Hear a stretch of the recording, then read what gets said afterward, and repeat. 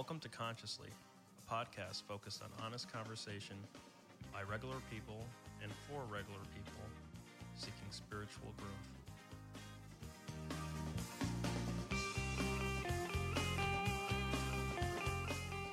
Hey family, it's Menachem. Welcome to episode 6 of our third season of Consciously. OG wisdom, hope dealers, carriers of the light. Today we have a real treat. My dearest friend, Yanki Greenberger. Yanki is a trauma and addictions therapist, as well as one of the premier adolescent therapists in the entire Jewish community in the entire world. If you don't believe me, you can just ask him.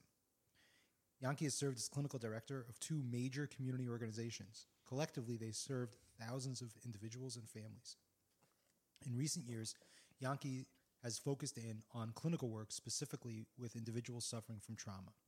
Yanki utilizes modalities like EMDR, attachment-focused EMDR, and other related work. Yanki also completed an intensive certified sex addiction therapist training through the International Institute of Trauma and Addiction Professionals. Yanki's the real deal. He sometimes is funny, and I think you're really going to get a lot out of him. So here he is, Yanki Greenberger. Hey, Yanki. Hey, Yanki, how's it going?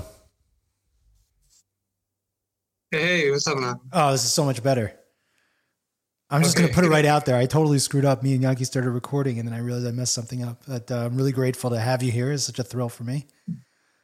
Likewise. It's always good to reconnect with you. Yes, indeedy. All right, so Yanki is one of my oldest colleagues. We were together in the early days of how we were going to change the world. And yes. And I'm really grateful to give you a platform, a soapbox, perhaps you might call it, to share your message with the world. Yeah, so, normally I get kicked off of soapboxes, so this should be fun. Right. At home. Right. Anywhere I go, at home, school, schools. So I'll give you about 50 minutes to, enjoy the thrill of a lifetime. Okay, yeah. Talking with you, there's nothing better. Okay, great. Okay, so people had a sense from the intro, kind of what your accomplishments are, and they're vast and intense. And but who's Yanki Greenberger? So yeah, I'm just a simple person, extremely humble, very modest, very healthy sense of an ego, and I grew up, in Brooklyn, which definitely contributed to my humbleness, right. And moved out to 5 towns later in life. Sorry? And saying the word humbleness instead of humility. Yeah, exactly. It's all semantics. It's all good. I started working in the field. I actually worked at the Yatskin Center. I don't know if you remember this, by the way. Yeah. But you got me the interview at Yatskin. Really? Yeah, I got the job. I got the job. You got the job, right? I got the job. You got me the interview. Yeah. And I know you did a podcast with Alexander Rand a few weeks ago. Yeah. So we were there at the same time as primary counselors at the Yatskin Center. Moved out to LA to help run an alternative high school program, which developed into a drop-in center, which is still going on over there. They're doing great work over there. And then I moved out to Chicago about almost 11 years ago. Wow. To get involved with an organization out here. I was there for 10 years, and then I finally went off into private practice a year ago, a little less than a year ago. And that's where I am, doing my thing, trying to help one soul at a time. So for those of us who are still in community organizations, you would say you sold your soul into private practice? I sold my soul into private practice. Just kidding. Or like I like to say, I started to help people without worrying about what other people thought. Right. Yeah. Very good. It's critical. It's so meaningful. It's so amazing. Okay. So that's who you are. And I can't believe you're in Chicago for 10 years. It's a little, out of New York for 14 years. Wow. That makes you a fixture. You're somewhere for a decade. That's like a big deal. Well, I am a big deal. Are you? So, are you, and people are you at a place already where you're like, people say, where are you from? You'll say, I'm from Chicago. Yeah, when I give the short answer, yeah, because but that's a funny transition, right? When you're like moved around and it's like, where are you from? And like, well, let me tell you my whole life story in order to explain. Right. So the funny thing is, I typically answer the short story is I'm from Chicago, but the fact that I lived in LA for 3 years, it's like, I remember when I moved, I was like, oh, how am I moving? This is gonna be like it's a blip in the radar. It's like right. It's wild that while my time in LA was so powerful and meaningful, in the realm of life, it was 3 years, but it was just a little nugget of time. Yeah, it's remarkable. So your kids kind of see themselves as from Chicago. That's like their experience. My kids are Chicago kids. My kids were. My oldest one was coming into first grade when we moved to Chicago. I had my second one was born in New York also, but basically grew up here in Chicago. I had one kid that was born in LA 6 weeks before we moved to Chicago. Oh wow! So he takes a lot of pride in that he's from LA. And then I have another kid that was born here in Chicago. So he gets. So he's like, yeah. I mean, but they all talk with a Chicago accent. They say 9 and 5 and Karen. Really? That's amazing. Yeah. Except the third one gets to be a Lakers fan, legit. Oh, I'm sorry? The third one gets to be a Lakers fan, legit, if he wants to. Well, everyone's a Warriors fan now. Oh, everyone's okay. So I'm in the wrong. Yeah. I don't know what I'm talking about. Yeah, no, you don't know anything. I don't know anything. Okay, all right. I figure LeBron's on the Lakers. It's like it's a dream come true. Nah. Never. Okay, so there you go. Show my ignorance. So okay, so I asked you to think about. So the idea in this these interviews is to try to get to know people at a panini level, at a level of the interior. Less about the details of your life, but more about who you are as a person, and then also to give you a little bit of a platform to share kind of what's worked with you. You describe some of the successes that you've had in the work that you're doing, and now transitioning into. I know that you are an exceptional clinician. You do great work. I know that, so like some of the tips and tricks that help you get there and to be the person that you are today. So that's kind of the idea. So We're going to start off with kind of getting to that interior way of getting to know you. And one of the questions that we utilize is asking you about, where you experience yourself most uniquely or maybe intensely within the realm of space. Like, what's this place in the world where you would say that's my favorite spot and why? Right. And try to be as specific as possible. Yeah. So first of all, just to comment on what we said before, the truth is, if people would be more like me spiritually, the world would be a better place. So I'm glad to be able to communicate my pearls of wisdom. Right.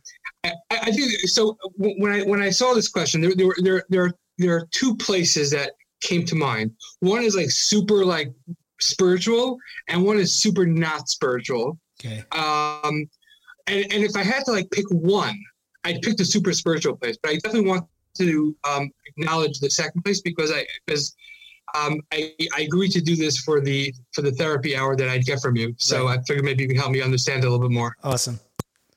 Okay, so being as specific as possible, the most spiritual place in my mind, in my experience, is Friday night at the hotel, standing directly in the middle of the prayer plaza, hearing all the different minyanim going on, singing Kabbalah Shabbos. Right.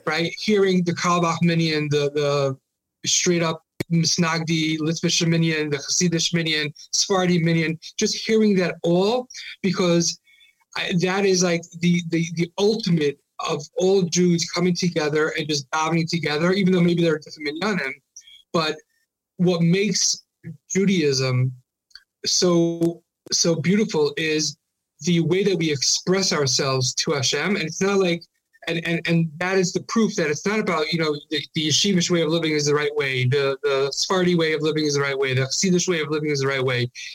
All that is bogus. It's all about how do I internally and externally connect to God, connect to Hashem, connect to a power greater than ourselves, in an effort to really access a spiritual streamline that is unattainable any other way. So for me, standing in the middle of the Kotel on Friday night, hearing all the different minyanim and being surrounded and enveloped by that, there's nothing like that. There's nothing else, nowhere else like that for me.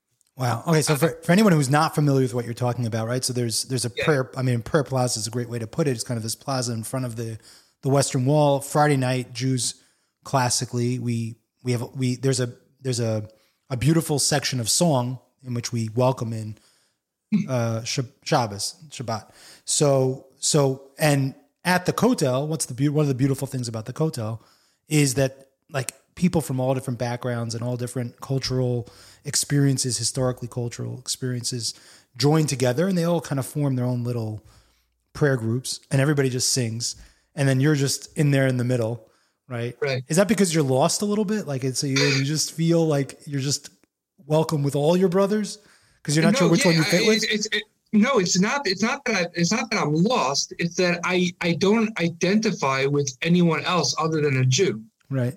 I identify as a Jew, as a God-fearing and loving Jew who believes that God loves me.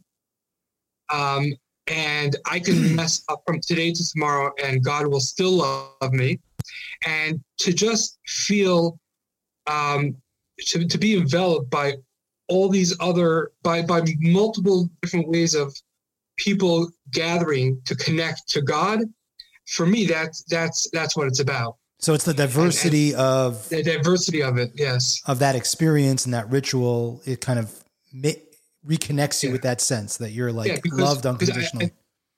I'm a Jew. They're a Jew. They're all doing the same thing I'm trying to do in their own way, and I get to experience it all. Wow, that's really special. Yeah. Okay, so now to the pathology. What's the now? Okay, no. So now the other one. Okay, all right, exactly. Walking into a baseball stadium and seeing the field for the first time. Right? I love sports and I love going to ball games and I love, taking in a bit. For me, there's nothing like a baseball game. Mm-hmm.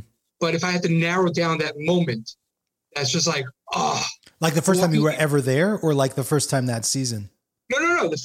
I can go to a game tonight and go to a game tomorrow. The moment that I walk in and see the field for the first time, very powerful. That's gonna be awesome. Wow. Yeah. I know what you're talking about very clearly. I remember recently I went with my son, not recently, it was probably already 10 years ago, but I went with my son to Yankee Stadium for the first time, the new Yankee Stadium. So I hadn't been there at all. Right. And I walked in and I had that feeling, except like on steroids, right? It was like so intense, so overwhelming. Well, what do you think that is? Like, what is it about that like just you walk in and you see the field and the stands and it's just, what is that? That's what I was hoping you'd help me figure it out. I love it. I like day games. Day games also have it, but there's something even, more aesthetically pleasing at a night game with the lights and the beautifully manicured fields with the dirt and they're watering the dirt and the clean white foul lines and then seeing these professionals who've spent their time like perfecting a skill and performing it in front of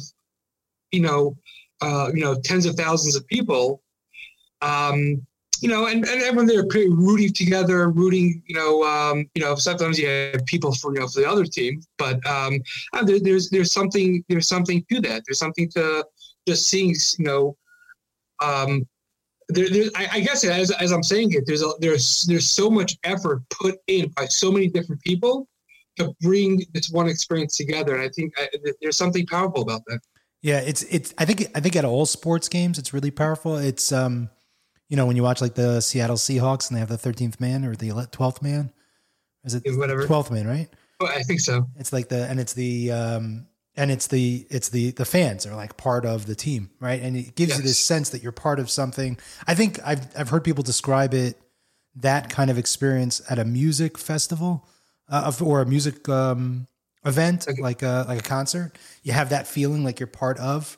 I remember my wife and I went to see in the theater the what movie? The Queen movie. I don't know if you've seen it, but it's unbelievable. So we went in this special theater that has like a surround. It's not IMAX, some other kind of theater, and it makes you feel like you're in the thing. And specifically the way that Freddie Mercury would do his concerts. And it was so intense. You felt like, because he's going back and forth. He's hey yo, and then they're doing hey yo, right? So it's like this intensity, and you feel this part of feeling that's incredibly powerful. But I think that there's something with baseball actually that's really something. I've gone to basketball games. I've gone to hockey games. I've never gone to a football game, but there's something about a beautifully manicured baseball field with the clean jerseys in the beginning, the clean white lines, and the guys like playing catch, like they're warming up. It's like so intense, you know. I remember I used to go like. You go to Yankee Stadium, you see Derek Jeter like on the field throwing the ball around, and you're like, that's like actually Derek Jeter. Like, so intense. Yeah. Well, it's funny. In my name is Yankee, as you know. Yeah. But we don't say that other name. We don't say that other name in my house. Which other? Derek Jeter? No, the other New York baseball team. There's the Mets, and then there's the other. Oh yeah, the Yankees. and it happens to be when people call me Yankee. Very slow. Yeah. This is very important for your listeners to know. Yeah. When people call me Yankee, I correct them. It's Yankee. Because it's great. Anyway, yeah, it's really funny. Yeah, I'm a big Mets fan. Amazing. Okay, so that's really interesting. So that's that feeling part of that's really amazing. I guess that's very similar. It's very connected. I mean, I was saying, you said that it's not spiritual. It's very spiritual, but I guess it's spiritual in a very materialistic or maybe an old school Americana kind of way. Yeah, maybe. Right. Whereas that experience of the Kotel is a very culturally Jewish, historically Jewish experience of being in that ancient space, which I think is interesting because like America is a very not ancient society. It's a very new society, and we're constantly abandoning, the old idea for an entirely fresh and new idea and looking at things new. And that's one of the beauties of America. Whereas the Jewish people are ancient. Like we just, we've been around forever. They can't get rid of us. As much as they try, they just can't get rid of us. And listen, and I think if you had to narrow it down, it's a sense of belonging. It's a sense of connection that I think ultimately everybody wants to feel. Right. Everybody wants to feel this sense of connection. And I know Yalom writes a lot about, the common denominator that people bring into therapy is relationship issues, right? Not feeling connected to their spouse, their family, their community, themselves. And, ultimately it's that, and that's why the therapeutic relationship between the therapist and the client is so important and needs time to build, because it's that connection, that connectivity that's really going to foster healthy therapeutic outcomes. Yeah. I was just talking to somebody about this. I think it's on a different platform, about the uniqueness of a relationship between a therapist and their client, their patient.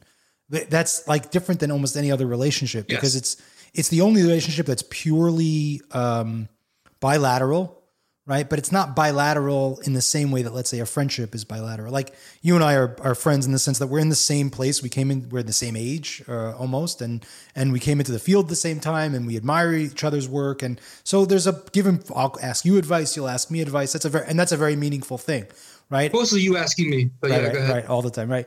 Okay, Yankee, and then.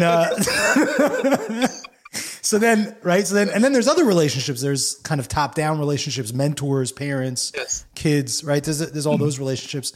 In the therapeutic relationship, it's horizontal, but in a totally different manner.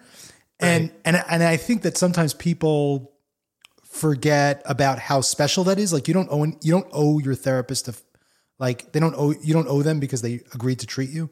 Like that's in their best circumstance. The therapist is grateful to be able to be present and to provide a service, and you're grateful to be there and receive that service, and you pay for that time because that's his job, right? And there's a kind of that mutual respect that you want, but the point is that when you engage therapy in that way, and you have that kind of very rich relationship with therapist, where it's like, no, this hour, this 40 minutes is all about me.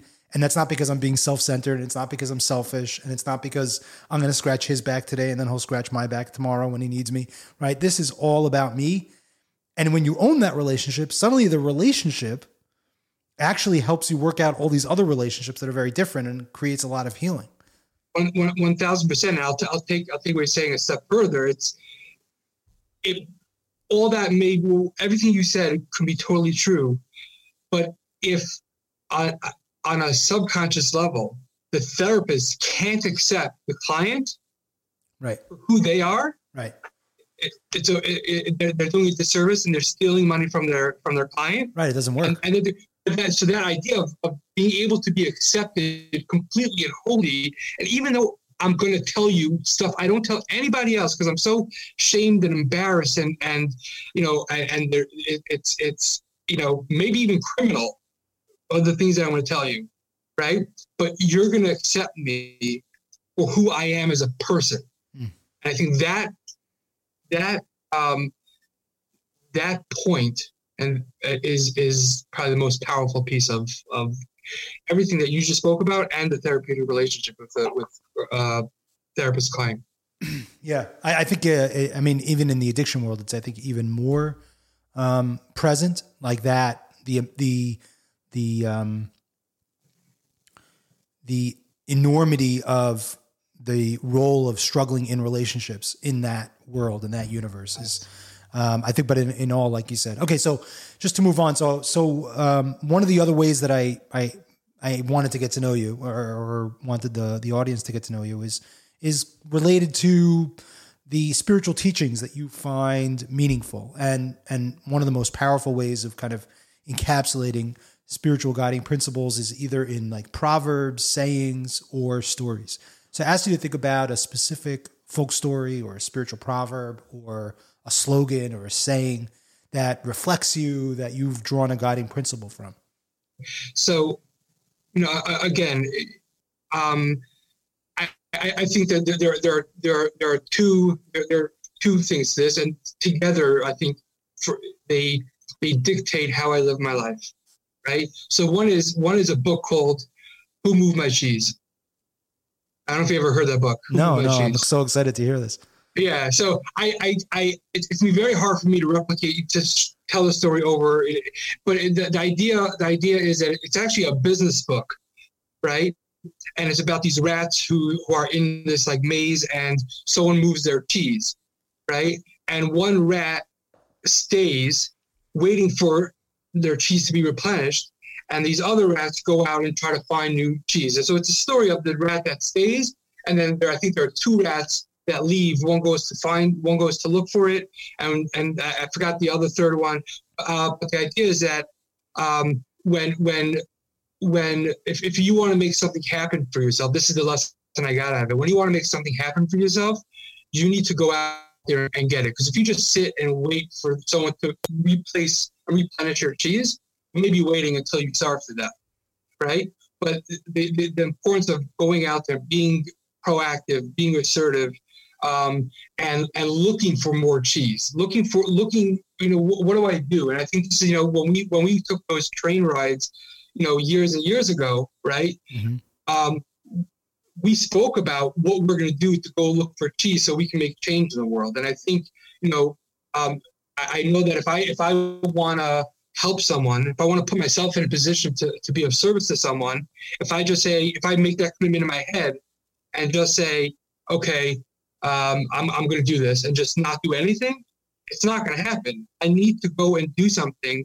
I need to put myself in a position to be able to be of service. I need to get more training. I need to learn more. I need to call friends and colleagues and mentors to ask, questions I don't have answers for, which are few and far in between. Right. But I need to do something. I can't just sit and wait for the answers to come to me, because that's just not how the world works. So that book, Who Moved My Cheese, it's a very short book, definitely worthwhile to read it. Right. So that's been super important to me, that idea. Let me just comment one thing that you said, which is really powerful, is that you talked about that being a business metaphor, and it's very obvious the way that plays out, like going to get your own cheese, like let's say with dollars, like yes, financially, but you framed it also in terms of accomplishment, in terms of helping other people, in terms of being useful to other people, in terms of excellence. Those are also commodities that you could go out and get. That's also cheese that you can go get. Right. Yes. That's really, I think that's really powerful.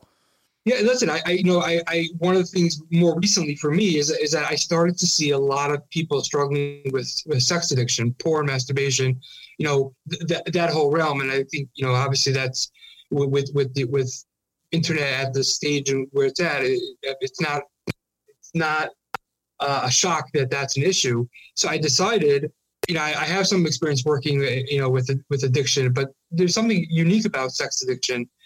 So I decided, you know what, I want to be of service to this population. So I went out and I got myself certified as a sex addiction therapist and learned a tremendous amount. Like I felt like I'd go there, just kind of do the course and figure it out.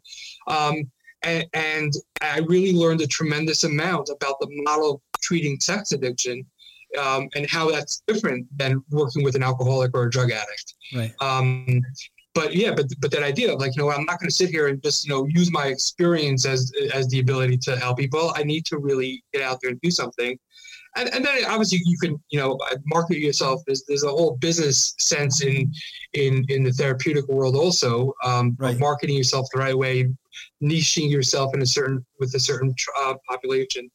But yeah, definitely, it's more than just a business concept. It's a personal growth concept. Right. And what's I think really powerful is that at the stage that we're at in our lives, where we have a little bit of cheese that we could rely on, right? But we still don't, we haven't gotten there. I mean, there's so much more that we could learn, and it's really motivating ourselves to get hungry.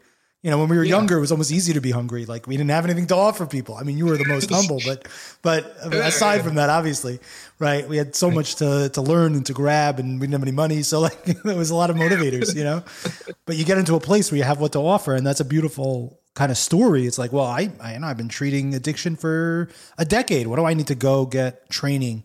And then it's like, oh my, there's so much for me to learn. Yes. 1000%. The other statement that I live by, and I think this is very important, for me at least, and Malcolm, I'm sure you can learn from this, is there was a rabbi in LA who used to tell me, don't get high on your highs and don't get low on your lows. Right? You got to stay balanced, right? Life is going to happen. You're going to have high moments and you're going to have low moments, right? Don't get too high on your highs and don't get too low on your lows. Okay. Like the life's going to happen, right? And there are going to be times where like you're going to feel like $1 million, and there are going to be times where you feel like, you know what, no one's going to notice if I disappear, right? Mm-hmm. And that wave will crash, and then you'll have calm water again. Just use that wave metaphor. So like, the importance of just being emotionally balanced. We talk about emotional intelligence, we talk about emotional stability. How about emotionally balanced? Like just to realize that there are going to be times that are great, and it's not, and it shouldn't be confused with ignoring the emotions that we feel. Right? The excitement or the depressive, emotions, the sad emotions. But to realize that, the concept of, Gamze Yavor, this too shall pass, and, I'll get through this tough time. And I know that this is, or I'm feeling super exhilarated. I want to use that to push me forward, because I know that that's going to, this is also going to pass, and I got to figure things out. So the importance on staying emotionally balanced is key. And I think that line from this Rabbi Langer, I remember in LA, don't get too high on your highs and don't get too low on your lows. Amazing. Okay. So, as a person who, whose humility is only eclipsed by Moses himself, and, and who for sure is the most compassionate and empathic. Bar none. So, you encounter suffering, definitely not your own because, but others. As I asked you to think about, what was like an episode in your life, a moment in your life where that gave you permission to have hope, to have optimism, to feel like maybe I could change the world, maybe I could actually help somebody? So I to be honest, this is a question I had a hard time with, because I almost feel And, everybody has a hard time with this question. I was going to take it out, and then I'm like, no, let them suffer. Yeah, no, it's great. And I'm going to give you the most nauseating answer, Okay, right? great. It's waking up every morning. Okay. Waking up every morning and knowing that what I do for a living and what I do, taking inventory of the blessings I have. An amazing wife, really great, kids. People view me as someone who can be of service and help to them. Honestly, I think the only answer that really strikes me is waking up in the morning and realizing that I have a wonderful day ahead of me. Mm. So it's not I don't know if there's a single episode. I mean, obviously, I got to where I am in my life by where I do wake up every morning and have this feeling. Right. It's hard for me to narrow down to one episode, but I definitely think that, this morning when I woke up, I was like, I got to see Menachem today. Yeah. This is awesome. So that's my cheesy answer for you. No, it's great. It's not, it's great. That's a great answer, right? I would imagine that kind of waking up and orienting yourself towards what's right about your life is something that took time to develop, as you said, but then doing that every morning becomes a moment of optimism. So you know what? I'll tell you something. This just came to me. I remember one night, pre-ADSCAN, I just got my degree. Right. I just got my degree, and I thought, okay, I'm bound to get hired by someone. I went on a job interview and I didn't get the job. I mean, their loss, obviously. Right? If they only knew. Right. So, but that night, I remember being in bed and feeling really dejected, and all the negative self-doubt, self-thoughts about, am I going to get a job, and how am I going to support my family, and how am I going to do this, and am I really good enough, and all that stuff. Mm-hmm. It came to me, and it was overwhelming. I'll own that. It was overwhelming. Right. And I remember making a commitment. So maybe this is the episode. Thank you for the therapy. There you go. Right. This is wonderful therapy. Well worth the money. I remember making a commitment to say over the 13 attributes of Emunah, belief, the Ani Mamims. Yeah. Every morning, just to to focus. I trust in God. I do. That's one lesson that I got from my father. His intense, strong belief in God. It was so intense that it filtered down to me. So I definitely believe in it. I would say no one has more Emunah in the world than me. Right. But I think that's a little too cliche right now, but it's true also. But I think having that belief system that God is going to take care of me, I just have to, do my part and have faith. And so maybe that was the moment. That's a great moment. That's awesome. Yeah. Thank you. Okay. So now we got to know you a little bit. Now we, aside from your bio and the fact that you're the most humble and compassionate and faithful person yes. in the universe, and that you love baseball, but the wrong team.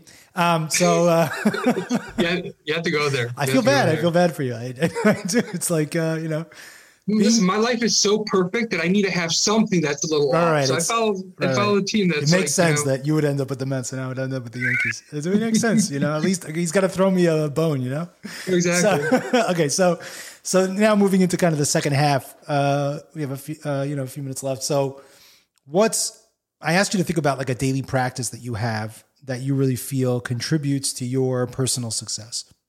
Right. So. I'll tell you, and this is going to be very simplistic, right? It's not going to be deep and esoteric.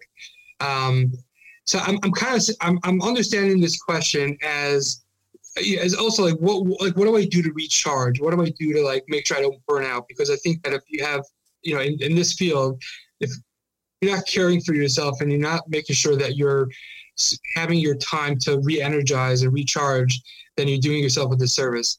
So I'll tell you something that I do. So I have a couch in my office, right? And not all the time, but a lot of times in between sessions, I'll lay on my couch and just close my eyes.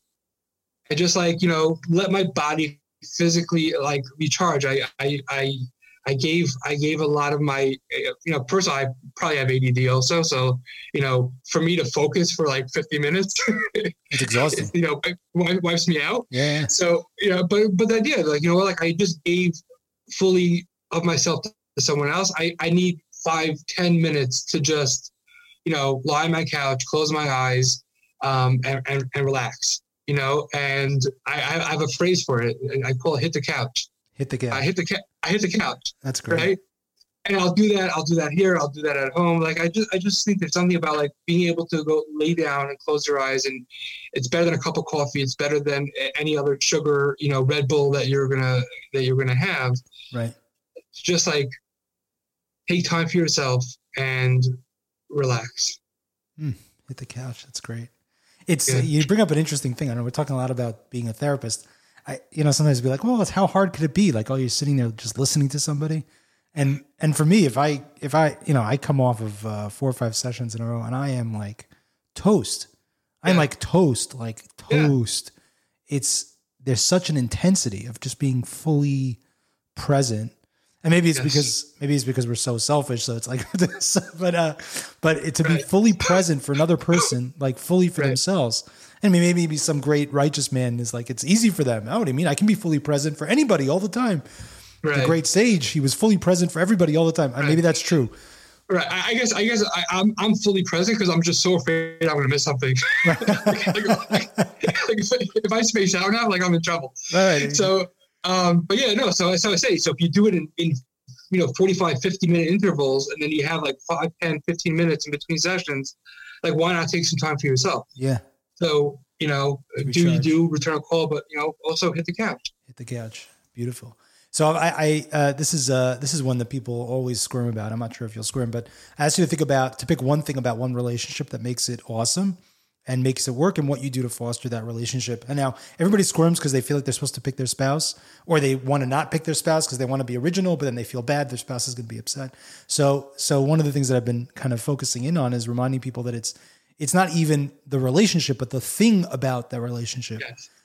That's fantastic. Yeah. So for me, this was probably the easiest question. Okay, great. Because it is my spouse, right? It is my spouse. And what it is the priority we put on making each other laugh, right?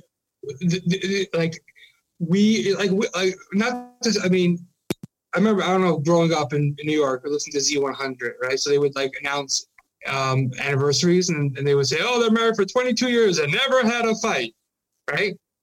So I'm not saying that we never had a fight, right? Yeah. But if there was ever anything that happened that we wouldn't see eye to eye on, right? It would always end with a smile and a laugh. And it always ends with a smile and a laugh. I think the ability to make each other laugh is so important. And first of all, like I was alluding to earlier, you can't take life too seriously. Mm-hmm. You have to take life seriously, but you can't take it too seriously. Right. You can't. I make jokes about being so humble and all that stuff. Right. Right. So I'm obviously making that tongue in cheek. Right. There's truth to it. But I'm making tongue in cheek because that's what somebody who is humble would do. They would have to, be self-effacing to hide their humility. Of course. Right. No, but at the same time, it's because like I'm not that important that someone can, bend me and hurt me so much that like I'm going to fall apart. Right. Certainly in the most important relationship in your life, right? You can't take, you have to be brutally honest. You have to have a sense of openness to bring up stuff that, maybe is a little bit difficult to bring up, but at the same time, laugh, be able to make a joke, be silly, be immature, And don't take yourself or your life too seriously. Just, so I think for me, it's the one relationship is definitely my wife. And the thing that really makes it move is the ability to make each other laugh. That's, one of the things that you just said that's really jumped out at me. That's really powerful. Is one of the ways that I frame it is like, it's really critical that you take what you're doing seriously, but that you don't take yourself seriously. So in the frame of marriage, let's say it's really critical that you take your relationship seriously, but you're not yourself seriously. And part of what I heard you say is when I'm taking myself too seriously, I can't afford to be wronged, or I can't afford to let go of something because I am so important and you hurt me. And it would seem like it becomes about you. It becomes about you and not your relationship. Right. Right. And it would seem like the opposite. It's a little counterintuitive because you're like, what do you mean you're going to laugh? Isn't that not taking your relationship seriously? And I think what's powerful about what you're saying is no. It's not that you're not taking the relationship seriously. I'm sure the issue at hand is very, very important. Right. And I'm right. But if I'm not taking myself too seriously, then I can be, and you did say this, like I can address an issue that's uncomfortable and I can also laugh. Right. I can do both at the same time. Right. Yes. I don't have to like ignore the issue at hand and be silly in order to deflect. I don't have to be sarcastic in order to deflect because I'm uncomfortable with the feeling. But I can address the issue at hand and then also make a joke so that we can laugh because I'm not so important. Right. Well, yeah, because the ability to bring up these issues is because the person I'm with is safe enough for me to be able to do it, because we're certainly in a marriage, you're in this thing called life together, right? You're living your life together to accomplish life, to succeed in life, to grow in life. You're doing that together. And, when you take yourself too seriously, it's the together part fades away and it just becomes about you, becomes about me. And I always like, when I do work with couples, I don't work a lot with couples, but a little bit. I say marriage should be a one-way street that goes two ways, right? It's a one-way street, me to you, right? Me to my spouse. And so that's the one-way street. It goes two ways because my spouse is fully for me. Right. Right. But I can't focus on what I'll just use the genders for the sake of making it clear. I can't focus on what she's doing for me. I'm just going to focus on my part and give for her. Right. And, when we're in that, for me, it's a one-way street, me to her. Right. Right. And, she takes care of me the way she takes care of me, but that has no relevance to it because right now it's just me to her. So it's a one-way street that goes two ways. It's very powerful. It's the impulse you said some really powerful things about marriage, but the impulse is to want to make sure that my needs are being addressed, my needs are being taken care of. And what you're saying is that when you're in a relationship that's safe, right? And that's an if, right? Because that's not always necessarily the case, and that's tragic. But when you are in a relationship that's safe, it's not about what you're getting out of the relationship. And that way, I think the spousal relationship is very, very unique, right? It's extremely unique. It's different than almost any relationship because it is what you said. It is about choosing someone or finding someone, who you are sharing your life with. Right? I'm not in a relationship with this person. I'm sharing my life with this person.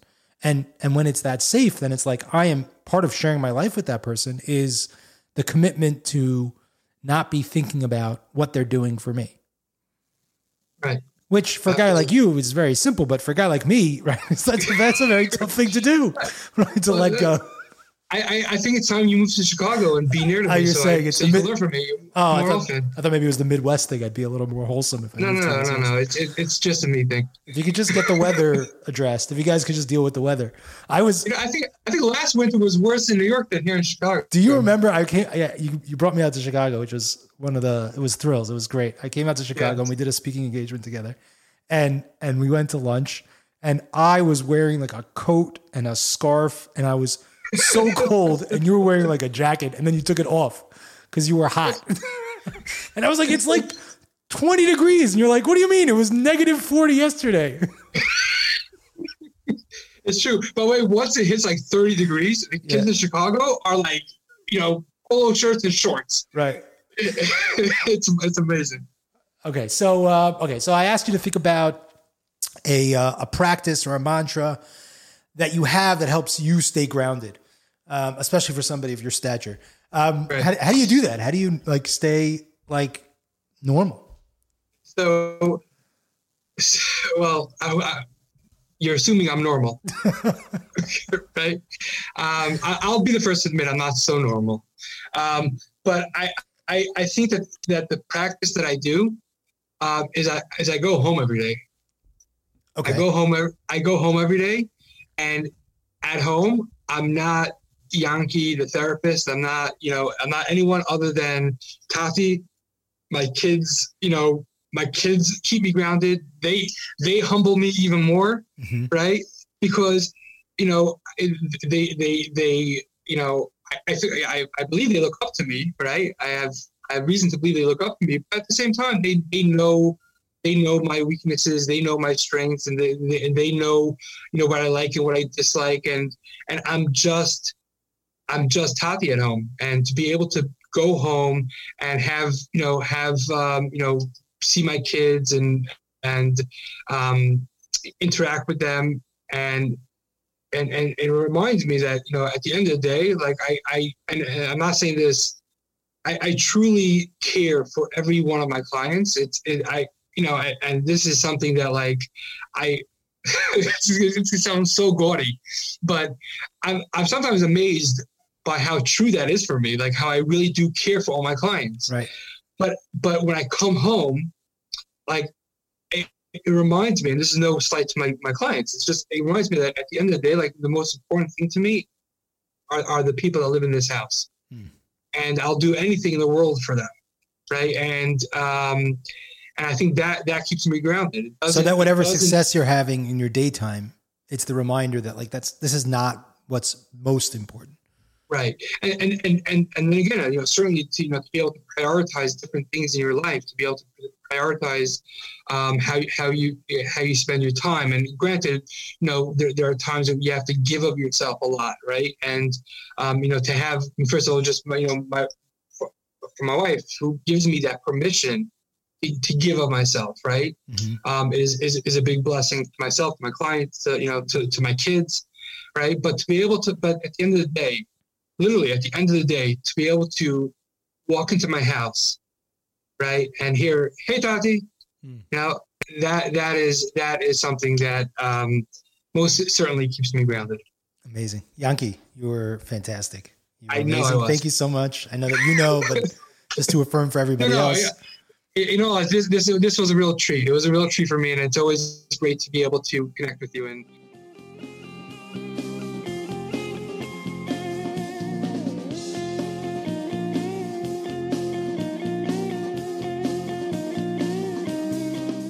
listening to the Consciously podcast. Consciously is a project of the Living Room, which is a division of Our Place New York, and made possible by the kindness of the Capelius family, in memory of Tzipora Basravaron. The host of Consciously is Menachem Poznansky, and produced by Chaim Cohn, with editing by Eitan Korenblum, and our trusted assistant to the regional co-host, Maya Honickman. If you've enjoyed this podcast, you can give us a review on Apple Podcasts and subscribe on Apple, Google, Spotify, or Stitcher, or wherever else you get your podcast. We sincerely welcome and appreciate your feedback and questions, so please feel free to email us at consciously62@gmail.com or on our Instagram and Facebook pages.